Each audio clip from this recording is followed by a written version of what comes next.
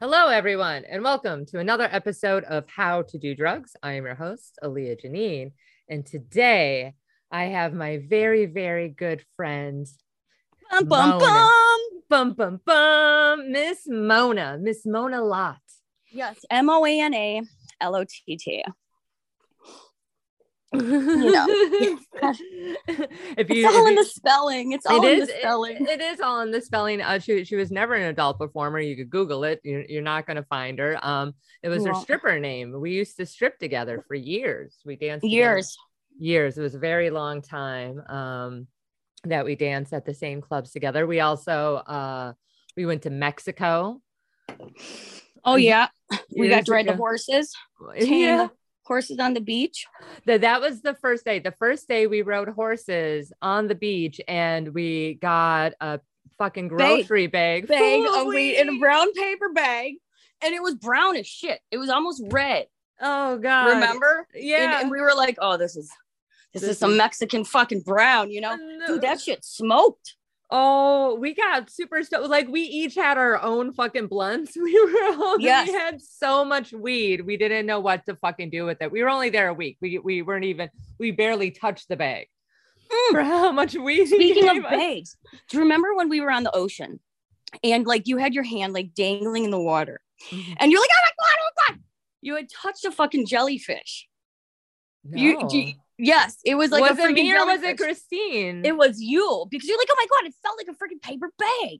And I remember that distinctively, like throughout my life. And I talk to people about it because they're like, I wonder what a jellyfish feels like. I'm like, well, my friend touched one. I don't remember that at all. Granted, I was highly intoxicated. We were drunk. We were drinking a lot of tequila.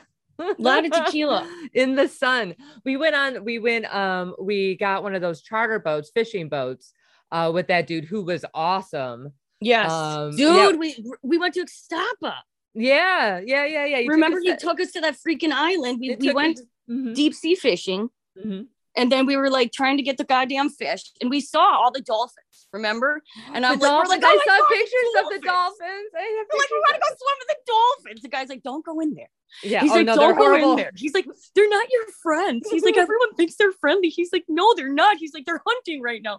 He's like, underneath this whole herd of dolphins is a swordfish. And he was like, they're following the swordfish to the food.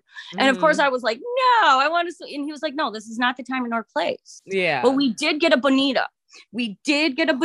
Oh, we got a lot. We caught a couple of the bonitas, and he took us to that island in Ixtapa, and then where they had all the baby sea turtles. Yes. Remember the baby sea turtles? They're so precious. It made me lactate. It made me lactate. I'm like, come to my nipple. Come to me, little friend. And they're like, no. They need to go to the ocean. Yeah. But it was interesting to watch the conservation efforts that they had employed there in their kind of meager, and I'm not saying meager, like to like knock them, but they were using what they had. They literally were on that little island. Like it wasn't, people weren't living on that island. Like they stopped there, they cooked fish. It was like a bar. And then they had this fucking sea turtle conservatory. Yeah. Which was cool. It's cool. It was I almost forgot about that. Yeah. I'm glad that, because that dude also offered me, because while we were all horseback riding, you guys went ahead, but I couldn't because of your breasts. Because of your fucking breasts. For the first time in my life, for the first time only, was I ever happy to not have big boobs. Oh my God. And so like one of the dudes had to like stay behind, and he's like, Malta? And I was like, see Malta. He's like, okay. And then he's like, cook. And I was like, we didn't do that stuff back then. You know, like honestly, like no, not really. It just was not like a drug that I used at the club. Yeah. I mean, I didn't even smoke cigarettes really at that point because I was still with Hakeem then, and like, which was great, you know, whatever. But I remember that, and now I'm like looking back, and I'm like, God damn it! I know I really wish I would have done that. Because with as much weed as he gave us for $50, imagine how much cocaine we would have gotten. You know, dude, half a fucking brick. Like Just show him a breast. We would have gotten a fucking half a brick. But we didn't know that. We didn't know that then. We could go back now. I mean, we're probably, I don't know if it's the same now. Do you ever talk to JD anyway? I don't know. Like, I know, do you remember John? You remember John?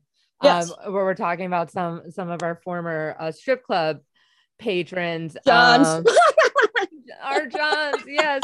The nurse, he was a nurse. He was like a sports nurse. Yes. He DM'd me a while, like years ago on Facebook, and he just told me that he wanted to thank me because I helped him out tremendously, like moving out of his parents' basement. Cause like he made all that money, but he lived in his parents' basement. Yeah. He moved out of his parents' basement and he was getting married, or he was married, and his first child was on the way. No kidding. Another success story. You're welcome. Look at that, Aaliyah. You're like making things happen. You can do it. You can do it, John. Get the hell out of the freaking basement. You can do it. Morgan, that was even before millennials. Like that was like Morgan is not going to marry you. Yeah. I hated Morgan. It's fine though. I know fine. You guys were like arch nemesis. I mean, it was because of Sam. Fucking Sam. Love Sam. We would fight over. We would get pretty territorial over our regular clients because they would give us hundreds of thousands of dollars every time they saw us. Yeah. I mean, this is like survival. This is it's all fun and games until like I see you in the fucking VIP room with my fucking Friday regular. Like, really, bitch? And God forbid you fucking cop one of my songs. Oh God. You would get so fierce. Thank God. Summer, the DJ, was our best friend. So he got all of the good songs.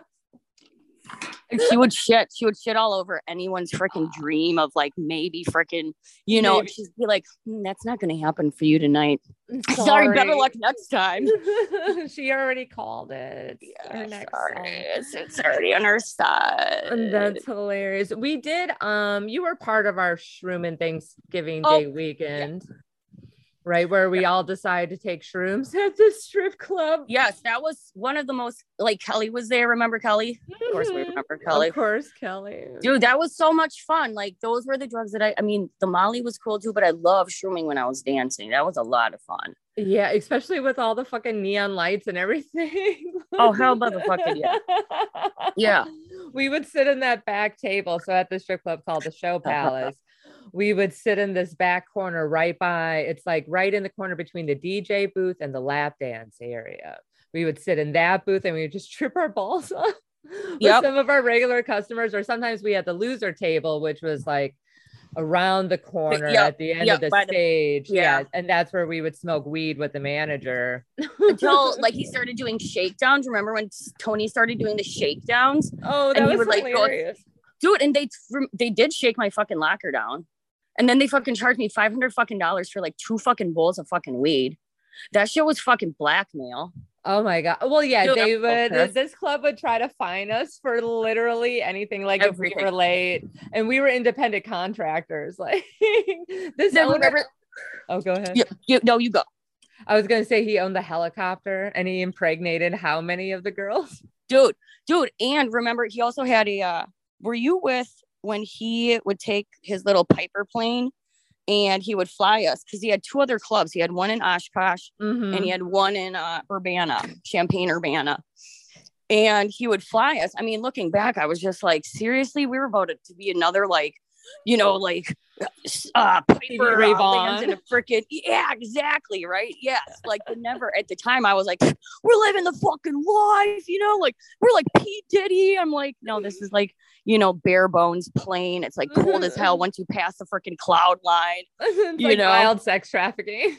Oh, you look back on that too, but I was like, I was so excited about it. Yeah, I really was. But within the club, I know of at least 2 girls that were underage that I think it was Triple D. Remember, like he had those girls that all had the freaking braids and they all had the same gold like chains on and stuff like that. maybe if I saw his face, you know. You might have, he would be Was up he in the there dude every that now bought and me then. a Coach purse and was like, hey, you want to like come hang out with us? Yeah. I was like, no, I'll take the purse though. I still take have the it. It's a purse, great though. purse. It's Yeah, a great yeah. purse. He thought he was going to get me with a Coach purse. I was like, that's no.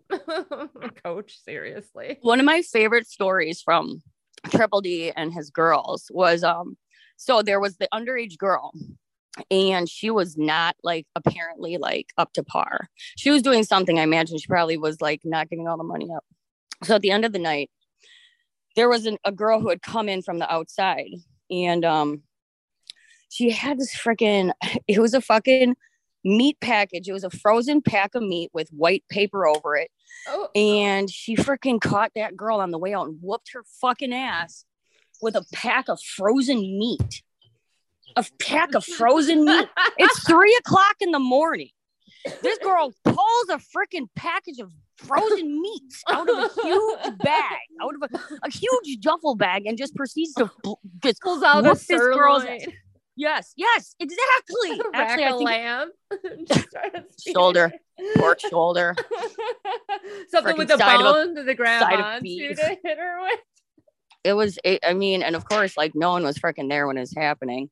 Of course. I mean, I saw it, you know, I was just like more just waiting for you to fucking come to fucking pick me up, you know, because you're probably still getting ready and stuff like that. Yeah. Because you're always the driver. I was always the driver. I was an excellent driver. I'm a very good driver. You are like, honestly, I mean, because it was a good hour and 10.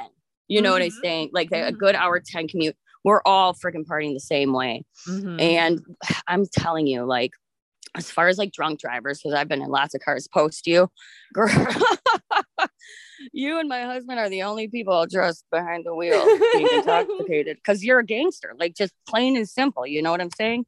It's like you're bringing the ship home. Except, hey, were you with us the night where we got hit by the car when Kelly was driving? No. I swear to God, you weren't? No. It was the one. There was a couple times I hit a couple of poles, but that's just because it was slippery. You're like, I was in the club. But yeah, it was one of the nights you didn't fucking pick me up. I'm going with Kelly. I fucking just took a bite out of my Subway sandwich. She's trying to turn, you know, get onto the highway, and she pulls the yellow. She like cranks out on a yellow, and boom, I got hit. Freaking still got my freaking sandwich in my mouth. Her head hits my goddamn face. I don't have insurance. So I get to the hospital. They're like, yeah, you have a fracture in your mouth, but you know, you don't have insurance. What do you want to do? And I'm like, I guess I'll just go home. So I have a dent in my face still from like where her head hit my jaw. Jesus Christ. No, I don't remember. Was I even working there at the time? Hell yeah. Yes. Yeah. But something, and like, you just weren't there that weekend. I did that a lot. I'd be like, I'm not going to work. Well, yeah, you know what I'm saying? Because it's a mental thing too. Like you're like, yeah, it's a lot. You know, it depends what happened. Yeah, you're like, you know, I kind of just don't give a fuck this week, and I have enough money still. So yeah, that especially in the winter time because it's so brutal. I was like, ugh. Yeah, I hated it. It's like, oh, I wish I was a whore then. It would have made it way easier. You know, but I mean, even because my husband, he is like, it's kind of this like, I think in the back of his mind, he like wants to believe that I was not a prostitute, but there's something within him that thinks that I was a prostitute. And I was like, dude, I'm gonna tell you. And I told him this time and time again, because I'd seen the whores, like, you know, the hoes, and you know damn well that we were making as much, if not more money than them. And I tried to explain that to him. And even when I was a dominatrix, like way before I was a stripper, which is why I became a stripper, was because of the safety issues. And the fact that at one point in one of my encounters, it was the last encounter, I realized this motherfucker really wanted to fucking come, and he wanted to fuck me, and he wanted me to suck his dick, and I had to jack my way out of that situation. You know what I'm saying? It just was what it was. We might need to edit that one out, but yeah. No, that shit happens. Yeah, I remember we were all very anti-horror. It's like we make so much more money just teasing them with the idea. Like I had, you know what's fucked up? I don't even remember his name, but he bought me a car. He paid for the last of my degree. I remember that. He was that older guy. He would just pay me to drink. All I had to do was sit there and drink. And we went and we did like Super Bowl parties for him and stuff like that. It was nothing ever sexual ever. He would just give me thousands of dollars just to hang out with him. It's like, dream client. Why am I gonna suck his dick when I could just drink? Because that's the other thing that I told my husband. I'm just like, the minute you give up that fantasy, you basically relinquish your right to having them like be interested in you anymore. Mm-hmm. That's the whole thing. That's the clincher. You know what I mean? And if they're happy playing the game, don't fucking don't give it up. Don't give it up. Yeah. It's so, you make so much more money that way. Even when I did start escorting and stuff, like there was only certain clients that I would see regularly because they paid me, a specific amount of money.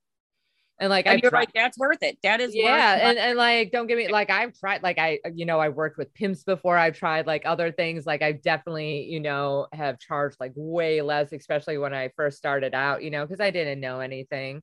But yeah, once I realized, I'm like, oh, I could literally just have these two dudes who are hot and good in bed that pay me.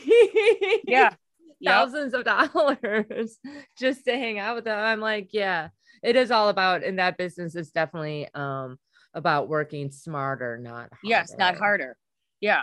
And also like, I guess like also just having the ability to call it and hang it up when you want to, like, versus having to be, I guess, what is that, like, pigeonholed into having that as your profession for the rest of your life. And like that being your job that you hate. And that's what I told my husband. Like, ultimately, I was more willing to. So like when I stopped dancing, when I retired from dancing, my first real job was at an ice cream store. No. And I'm $7.76 an hour, and it was the most wonderful experience ever. And I remember calling my mom. She just thought I was a barmaid. Okay. But I was like, really, Mom? I'm going to Mexico. I'm going to Europe all the time. I'm traveling all over the United States. Like, I'm putting myself through college, like, really a barmaid. And I remember being like, just leveling with her and being like, I'm not a barmaid, and this is what I've been doing, and I really want to get out. And she basically didn't want to hear it. And ultimately I wound up having to take out a bunch of loans, school loans, in order to buttress that decision, which really kind of like, we still have a bone of contention because she paid for all of my sister's educations. I'm talking undergrad degrees and then 2 law degrees. Oh yeah, that's right. I remember you telling me that. Yeah. That you pay for all that, and you have still paying student loans. And I'm still paying my fucking student loans. And that transition was just so brutal. But I don't regret it. And I had to go through it, or else like I would still be in that life, because I see people that are much older than me who are just starting OnlyFans, or, people who I've known who haven't really been able to branch out. So and also looking at you being able to do the same thing. I mean, that's a very satisfying kind of like place to be now. You know what I mean? And to have this opportunity to look back at our lives, but without that much regret or that much angst, because we were able to protect ourselves to some degree because of the integrity of our character and what we were willing to do and not willing to do. Yeah. And, there's definitely some things, that I regret, but it's mostly just, not making enough money, or, keeping that money. Yeah. Like doing things different, like still doing the same things, just doing them more smartly, more intelligently, now that I know everything, like all that money that I did made, holy shit, like that kind of stuff. But no, like I thought I had a great, like, I loved fucking dancing. I dropped out of college. Well, I mean, I technically finished, but I think I have like one more class to actually get the associate's degree. I'm like, fuck it. I still finished because I had extra credits. I have an associate's degree. I know that. Yeah. And also just by proxy of your like of your life's kind of like your life's work, I mean, that just kind of gives you like a master's degree in like whatever you want. A lot of people like get, music degrees by proxy of just how much work that they've done. Oh, I think absolutely. Snoop Dogg got some type of degree from Carnegie Hall. I'm probably misquoting everything. I mean, yeah, but I went back to dancing after like school when I decided, well, okay, you weren't there that night, but it was the night, it was the day that I had got my certification, that I was certified for law enforcement, through school. It was like a 2-year, it was like every 2 years you have to re-up it. But that was the same day that I got my first possession of marijuana ticket and almost got my first DUI. I was with Summer and Eliza. Shut the fuck up. All in the same day within 15-hour time span. This wasn't when you like beat the fuck out of the girl with the brass knuckles and got that felony charge. No, I never got a felony. I never beat anyone with brass knuckles. Wait, don't you remember Silk? Silk. Oh, that girl that I didn't. Okay, I didn't beat her up. I just walked her off the property in case I wanted to beat her. You're right, like a citizen's arrest. For the fact she went with me, I was just like, oh my God. And like, I can't beat up girls. Like I have this thing, know, like there's some girls that they're so soft. There's certain ones where I'm like, no, this is just cruel. You know what I mean? Like this isn't even like, no, this is like me beating a child or like kicking, a puppy. Like I can't fucking. Yeah. Like kicking a wet paper bag. Just like it's over. Were you there that night? No, that was the night. There was a night at the Silk in Juneau where one of the owners wanted to get rid of a couple girls. So he's like, hey, pick a fight with these chicks. Shut up. And so I got wasted, and Sam, the bartender, fucking asshole. This is when I was really big into panty droppers. Remember those shots? Panty droppers, for those who don't know, is 151 rum, a little bit of amaretto. And well, it's supposed to be an amaretto and a little bit of 151 rum, but he made it the other way in Red Bull, basically. And he would just make me full on cocktails of this little concoction, and I would drink them all up. There was one day he literally gave me a full fucking glass of 151 rum. I didn't even know. I slammed it and I was like, yo. Oh God. And I was fine. And that's the thing that I was like, okay, I drink a lot. Now I do that, I would die. I would literally die if I tried to do that. But yeah, so that was the night I stood on a chair in the Silk Juneau and dressing room, and the ceiling's low. So me standing on a chair, my head is literally touching the ceiling. And I'm like, you're a whore. You're a whore. You're cool. You're a whore. And I just started like a fight with like 6 girls at one time. I had my brass knuckles and my pepper spray. I was like, all right, let's fucking do it. He said, start a fight. I'm going to start a fight. That's what he wanted. Start a fight. And then a couple of them started getting loud. I'm like, what the fuck are you going to do? Like, I am just being the biggest fucking cunt. Wasted, obviously. And then something had happened where someone tried to knock me off the chair and I kicked her. And then that's when the DJ, my buddy Parker, comes in and basically picks me up and throws me over his shoulder. A little bit of background about the club you're talking about. It used to be Cocktails and Dreams. Yes. And what was Cocktails and Dreams before that?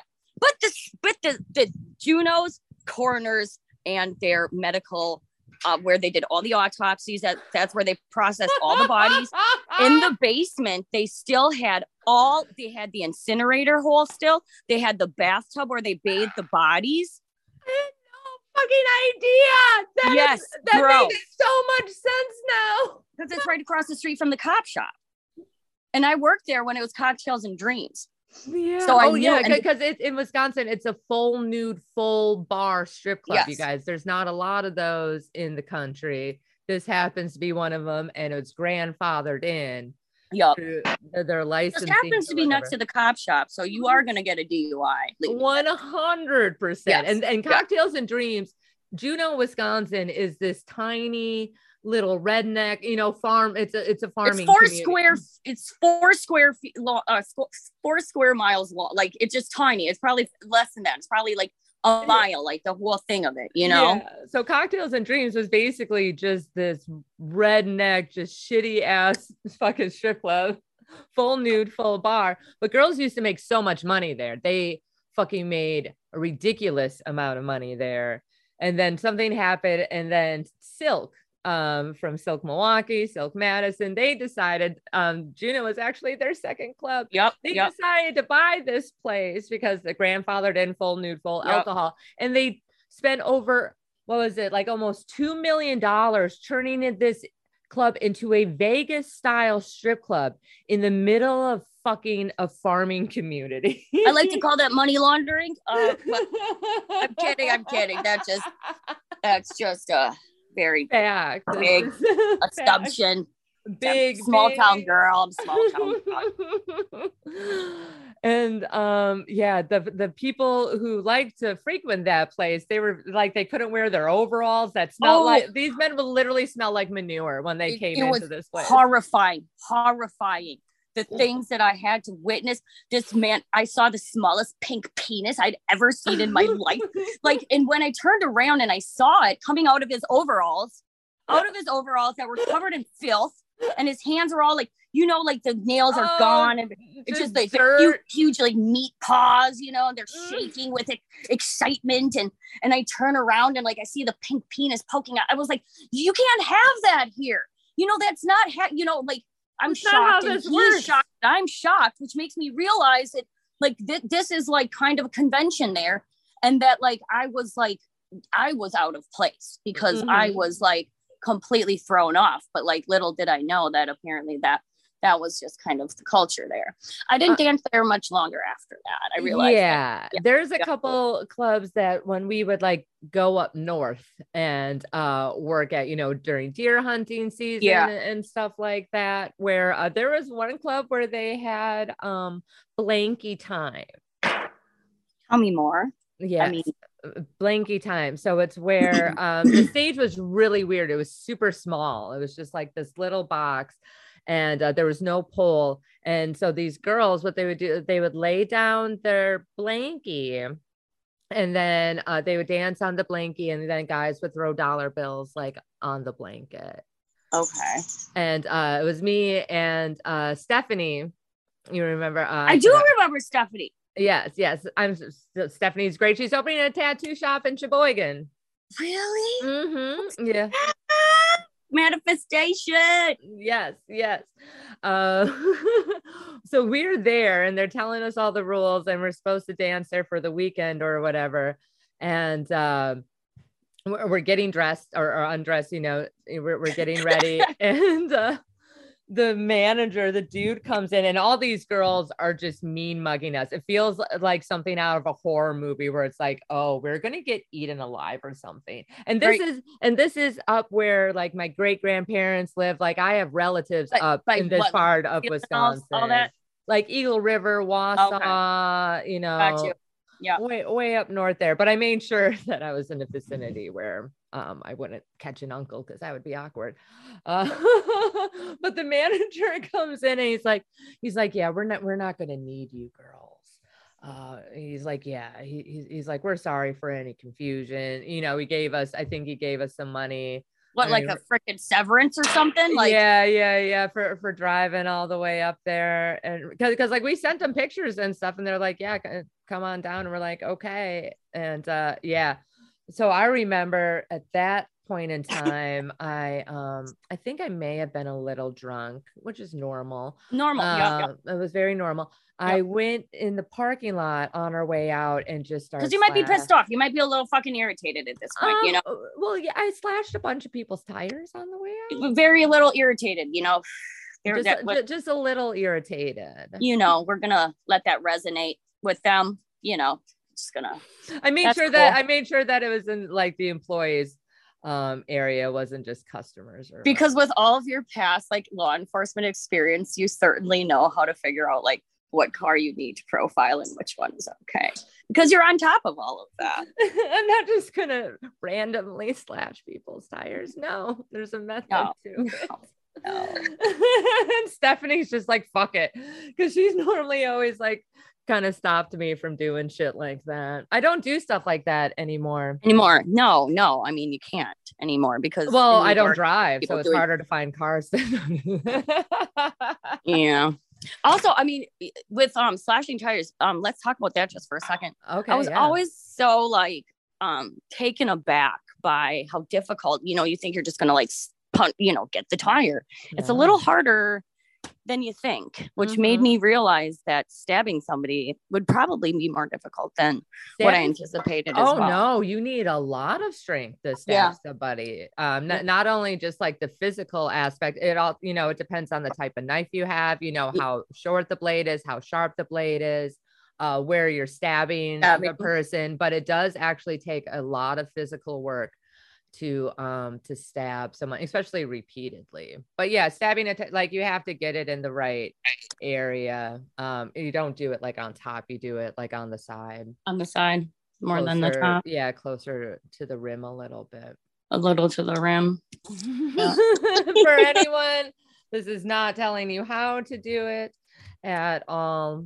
No, we're just talking. We're just having conversation, and just a fun little conversation.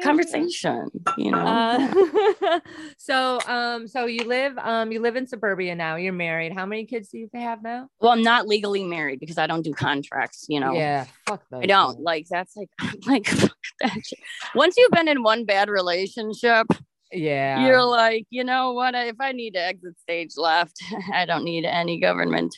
Well, look at Goldie Hawn and Kurt Russell. They never been married and they're still together. I think that's the key to it. Don't add paperwork to it. Why are you adding paperwork to it? Exactly. But then you add kids to it, and then you're like, so yeah, I do have two kids. I have my oldest is 14. She got the dude. Look at this. Like, sorry, you guys can't look at it, but I get you. Swimming suit, like cups, like you could put cereal and milk and have a whole cup of and eat like a whole cereal. She's got out bigger of her boobs than you. Oh, she's a D. Like she's a D going out like. So we were going swimming shopping 2 days ago, and I was like talking to her about tops and stuff, and I was like, blah blah. She's like, you never had this problem, did you, Mom? Oh, and I was like, no, it's totally fine. And I told her, I'm like, if I had gotten your body, you probably would not even be here. And I was like, because I would have been so irresponsible with my form. Like I would never have ever needed, because this is the thing, as a dancer, I always I had a really good athletic body. Oh, your body phenomenal. Like your butt, like you had the perfect fucking bubble butt, like the perfect ass. Hold on. Can you see it? No. Wait. It's still no, it's still perfect. Oh my God. Sorry, you guys, you can't see it, but she has the perfect ass. I've really always loved your little titties because you had the long nipples. You have your body was very you have a great body because it's very proportionate to your shape and stuff. However, I do know that and this was the whole thing about what was I really going to do? Because it's either you get boobs and you go fucking full force forward. Because once you get the boobs, I feel that changes everything. It changes who you're going to attract. It changes so much about and also the whole surgery aspect of it. God forbid, you get one of those fucking wonked out. The only good boob job that I'd ever seen was that one girl. I think her name was Jess. No, it wasn't Jess. I do remember. Jasmine had real boobs. She was Paige. Her name was Paige. She was a complete alcoholic. She was from Chicagoland. She was blonde. Oh, wait, she had breast cancer, right? That was a different one. Oh, that was a different one. That was the one. She had her nipple put onto her ankle, and to save her nipple. Yeah. Yes. Yep. And then they put it back on after they got the. I think her boobs were rotting or something. So. Oh, that's weird. I remember the woman who had breast cancer, and she had it was they called it the gummy bears, when it first came out or whatever, and her boobs felt super real. And from far away you couldn't tell, but yeah, she had they had taken the inside of her labia for the nipple skin. like they grafted some because it has like, you know how it's Yep, bumpy. yep, So yeah, so I was like, oh, it does actually look like, until like you look up, you couldn't really tell that that was part of her labia on her nipple. That was her nipple, was her labia. I guess. Yeah, flip those around. But yeah, she's an amazing human. And then I have my son, he is 8, who's another hilarious, amazing human being. Mm-hmm. And I guess, I mean, at this point, I'm like, there's so much that I do want to say, but I'm also like, I think like, I'm just gonna like have to like cap kind of like that experience, like for maybe another like podcast about like other things, you know what I mean? That like makes sense. But I mean, I know like becoming a mom was probably one of the strangest experiences of my life, only because I feel like I wanted it on my terms. Like I wanted to have a child on my terms. And like, and I feel like while I didn't necessarily have that ability, I feel like that everything I've done, given my circumstances, I'm really proud of. I really am. I'm proud of you. My children, I'm proud of where we are as a family, because it's more gratifying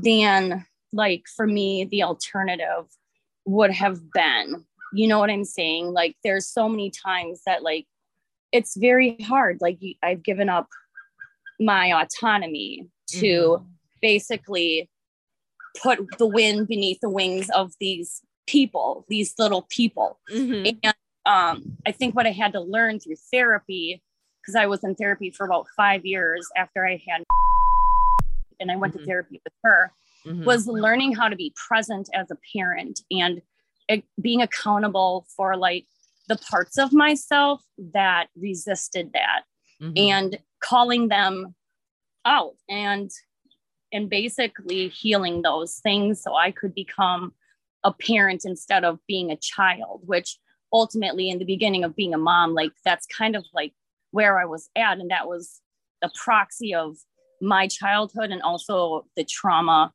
of a lot of those like relationships that I'd had, including the one with my oldest daughter's father. Yeah, that one was ugh. Oh, this year he so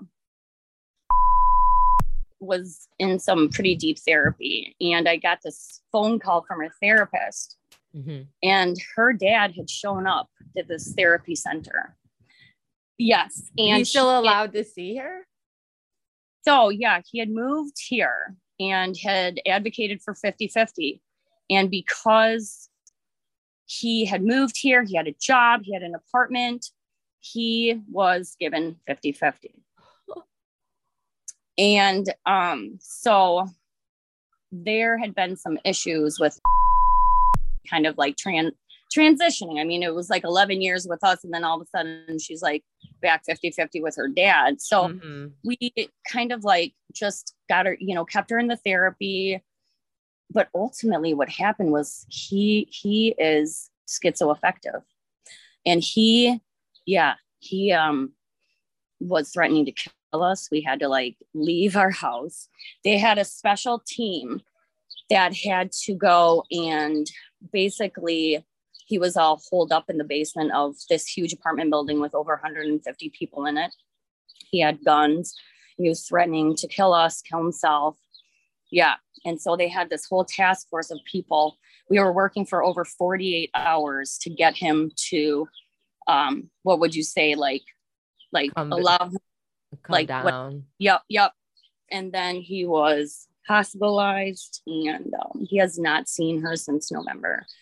Good. I have full custody of her now. Yeah. Fucking like that's the rest of that story. And it really ticks me off because the court system had believed him. He told them that I was the crazy one, that I was the drug addict, that I had all these problems. And they literally believed him, even though he molested her.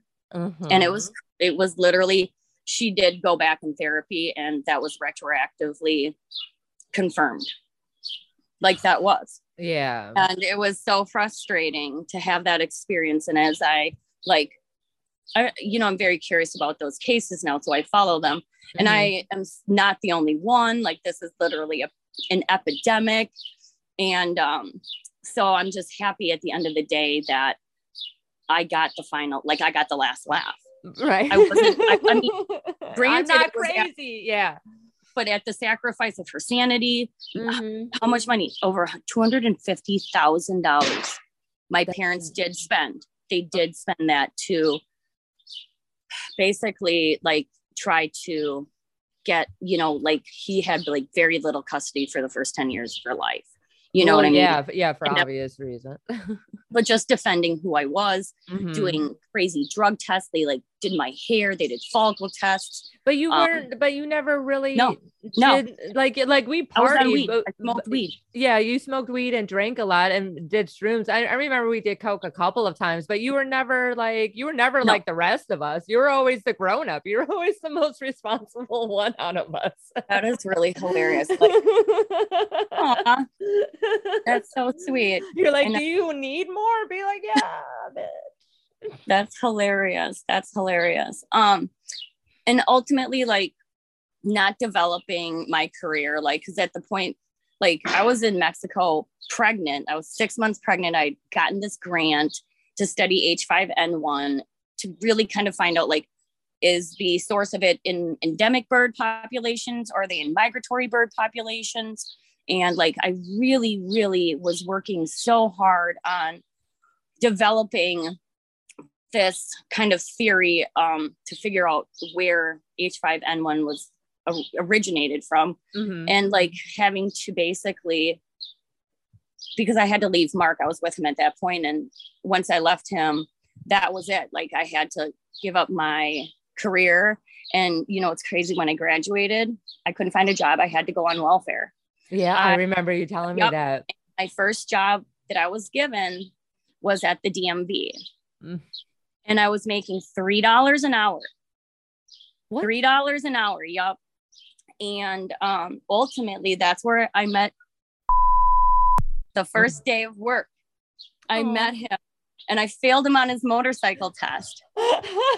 And of course you did. I did. And I went on break, and when I came back, I saw him still sitting in the chairs, and he swings around and he's like, "You're so beautiful." He's like, "If you're not doing anything this weekend, like, I'd love to take you out." And of course, like, I'd been celibate for probably 7 months. Like, I was just like not trusting myself at all. And I called my sister.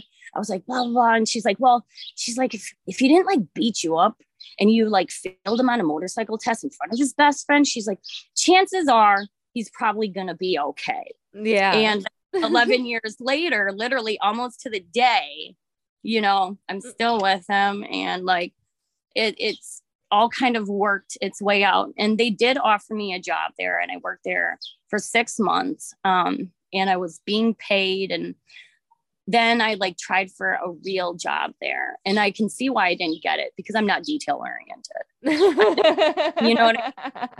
I'm not. And so after that, like, cable company, and they like, I was taking phone calls, and they had me like tethered to this like machine. So I'm like Stuart from like, remember like SNL, like, I'm Stuart and I like drawings, and he's like attached to like the jungle gym, and like Mike Myers character, and he's like attached to the jungle gym, and that shit just wasn't going to work for me. So like, Han was like, hey, do you want to just like maybe do your own thing? And that's when I stopped working. That's when I found out I was pregnant with.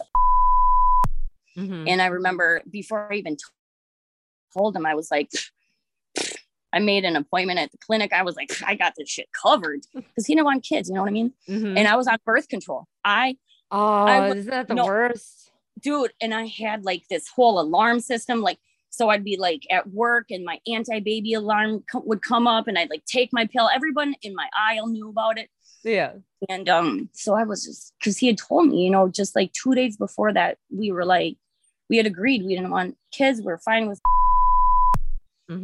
And he's like, where's your period? And I was like, where is my period? I got the test I took, and then I called him and I'm like, listen, I'm like, I am pregnant. I'm like, but you don't have to worry about it. I'm like, I've got an appointment, and he like rushes home, and he's like, no, he's like, what's the end result of me saying, take that appointment? He's like, our relationship's gonna be done. He's like, I really like you. I don't know where this is gonna go, but I'm not willing to just like throw this away. And I was just like, God damn it. I was like, fuck. I'm like, God damn it. I didn't get stretch marks with my first one. I didn't like tear. I was just like, God damn it. I'm like, I've been doing Kegels for years. Like olive oil on my skin. I just got my 6-pack. I gained 80 pounds with my first. Well, yeah, because you had a baby. Yeah. And I loved hamburgers, and I also loved Breyers ice cream. So I was just so shocked. I was so thrown off, but I was also like really kind of excited, because for the first time in my life, like the life that I had created, someone else actually wanted. Yeah. And that I could not deny. I couldn't deny someone that experience. Yeah. And I also couldn't deny myself that experience because of the pregnancy that I'd had, and with my first, which was very, very traumatizing. Yeah. A little more traumatic. Yeah. So that was a really healing experience. And I'm glad I did it. Although like it is, again, like, I'm like, okay, I'm going to get my career back on track. Yeah. But again, it's fine. It's a lesson in patience. It's a lesson in becoming selfless, and also like defying that fire within myself. That's like, I have, I want to do this, and I've been robbed of this experience. Like ultimately you're just given another experience. Exactly. And, I would have to say that a lot of my addiction it stems from the very crappy relationship that I had with my mom. Oh yeah, your mama's a piece of work. Yeah, and by piece of work, I mean piece of shit. Yeah. I cut my mom off a couple weeks ago. I'm like, no, I'm not talking to you for a while. I've done it a couple of times. I made her go to therapy. Do you have any idea how hard it was to get a fucking boomer to go to therapy? Finally got her to go to therapy. Therapy is going great. She's like, they're bringing up so much stuff that I thought I was done. I'm like, no, Mom, you have never been done with any of it. You just bury it deep and think you move on. You haven't moved on. You want to know why you haven't moved on? Because you put it all on me. Thank you, lady. Yeah. Thank you. Please recognize this. She's like, oh, that was a horrible mother. And I'm like, listen, I'm not denying that. And I'm not gonna fucking sugarcoat shit for you. Like, just stop. Like, be accountable. That's one way that you can make reparations. Just be accountable. Yes. That's all I need from you. I did the therapy with because as difficult and horrifying as that experience was, I also realize now that like I was accountable, and can ask me for anything. She can call me out on anything. And I will absolutely be 100% with her. I'm not going to be my mom. I'm not going to also be a child, put my crap on her, make her accountable for my weaknesses. You know what I'm saying? And owning them. And oh my God, will you adopt me? I would love to adopt you. I would absolutely love that. Like, I love just tell Connor you now have a 43-year-old daughter. Can you believe I'll be fucking 40? I'll be 44 this year. I'll be 40. We're the same. Yeah, I'll be 44 in November. But I'm always older than you, bitch. What? Because your birthday's in October, right? September 3rd. And you're September 3rd or October 3rd? You're September 3rd. September 3rd. Yes, but you're November 13th. 12. Close. I was close. Close. Way closer than me. I'm horrible with that shit. Yeah, I was born the same day as Charles Manson. That's always. Hang your hat on that one. and Tanya Harding. Well, that one, she's an interesting one. I love the movie. I thought the movie was great. I, Tanya, Allison Janney, that's my doppelganger. That's my celebrity doppelganger. I've been told. Hold on. Send me a picture of her. Allison Janney. All right. I'll text you one. So have you had, since your daughter's 14, have you had the conversation like about drugs at all yet? Okay. So this is interesting. So obviously, like, we grow. Mm-hmm. So like last year, she's all like, "What are these pants growing over here?" She's like, "I think I've seen them in like school." And I was like, "Yeah, they're herbs." She's like, "They're not herbs." I was like, "Here's the deal." I'm like, "You know exactly what it is." I'm like, "Just know that we're just growing them, and that's one of your dad's hobbies." And she was like, "Okay." So the other, probably like a couple weeks ago, she's like, "Something smells funny in your room, Mom." I was like, "Yeah." She's like, "I don't know what it is." And I was like, "Yeah." I was like, "Okay." So it's like, she knows exactly what's up. Mm-hmm. So really, like, it's just, she's like, "I don't really know about these things." I'm like, really, I was like, I'm not ready for this conversation at all. Like, I'm just not, like, I'm not, because what I really like, my main thing with my kids is like, for them to see, like, even if I have drinks at night, or say that I stay up really late, or like I smoke weed, that no matter what I'm doing, I get up and I do exactly what I need to do every single day. Mm-hmm. You know what I mean? And that's the most important thing, is like, even though I'm like doing what I'm doing, like, I'm on top of my square. And that's kind of like the thing that I want to evoke, so that when I do have the conversation with them, that they have a conception of like what is acceptable, and like where there's like an issue, and where it's a problematic kind of like thing. Mm-hmm. So that's definitely a weird slippery slope. It really is, because herself, she is completely dissimilar than me. By the time I was her age, I'd already had my first drink. I'd seen a penis. I might have licked it. I smoked weed. 15 was when I like started smoking cigarettes, weed. That's the age. That's the age you normally start, at least in Wisconsin. Exactly.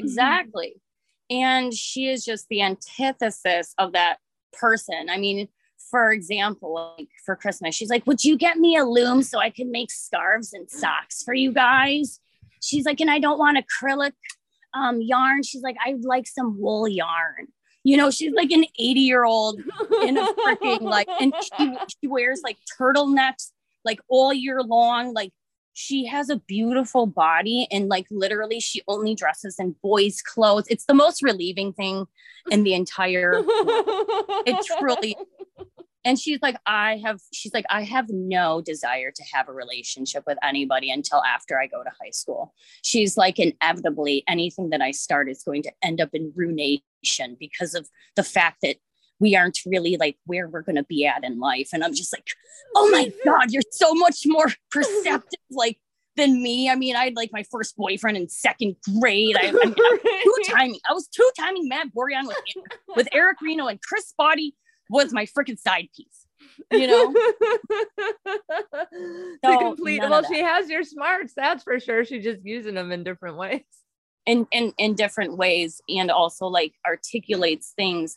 And I imagine because of the experience with her father, like articulates kind of like what's safe and what's not in a different way that I did. Because for me, I mean, I don't have fear of anything. And that's probably like what kept me alive, but also like what kind of like was always, and I imagine you're kind of the same way. Like, we're very bold. We're boldly going to go into any situation courageously and almost with blinders on. Like, I don't think of things as dangerous. I don't think of things as anything but where I'm at.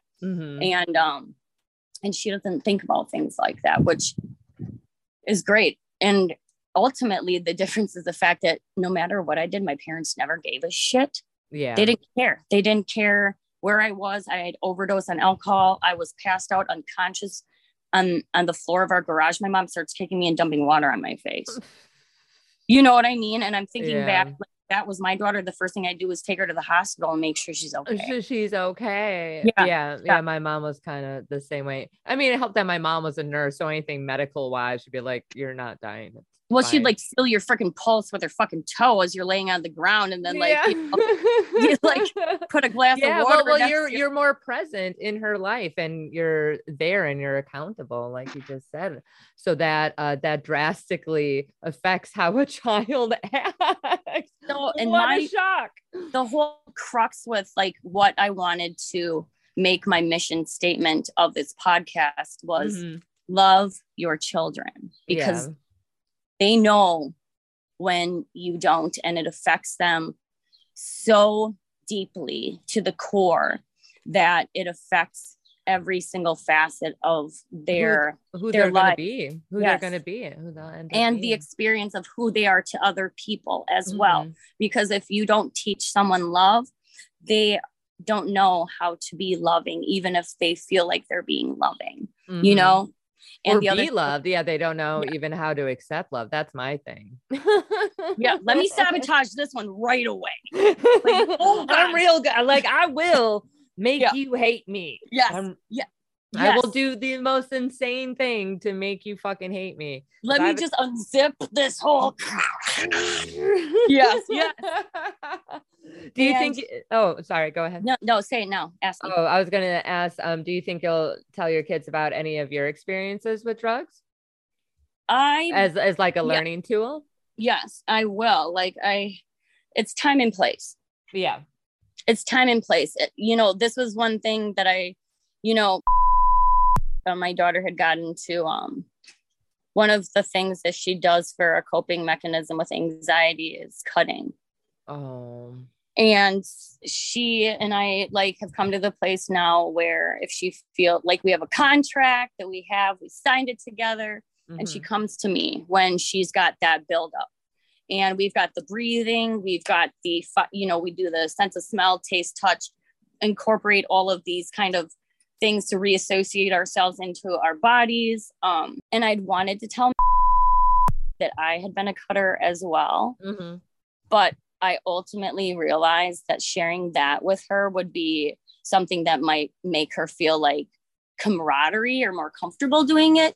So I will not share that with her until probably her 20s. Yeah, until she's older or whatever. And I see that phase has passed, and that these other coping mechanisms have kind of become part of her core person. You know what I mean?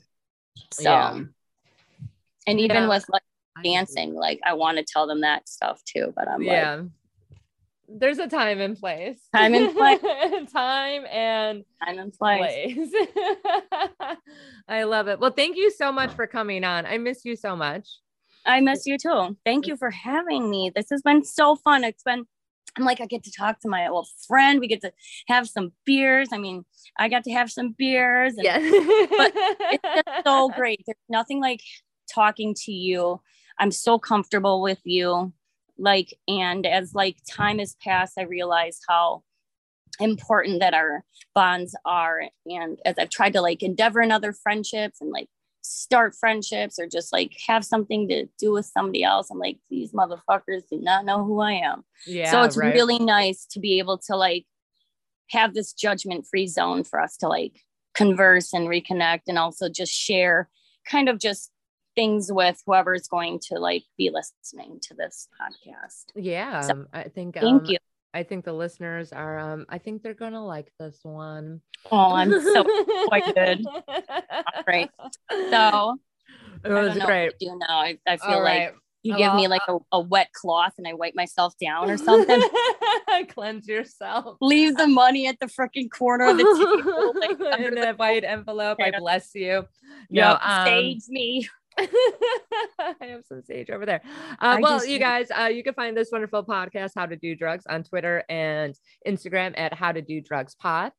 Please rate and subscribe on Apple, Spotify, iHeartRadio, Audible, Amazon Music, all the places you find podcasts. Also YouTube. You can find me, the Aaliyah Janine, on Twitter, Aaliyah.Janine on Instagram. If I'm not being shadow banned, who the fuck knows? And Aaliyah Janine. You don't find me nowhere except. Oh, sorry. Yeah, no. She doesn't even. She even got off Facebook. You can't find me anywhere. You can't find Miss Mona Lots nowheres. Nowhere. And this is always my phrase. Coined this one. Don't do anybody I wouldn't do. Bye. I love you. Ciao.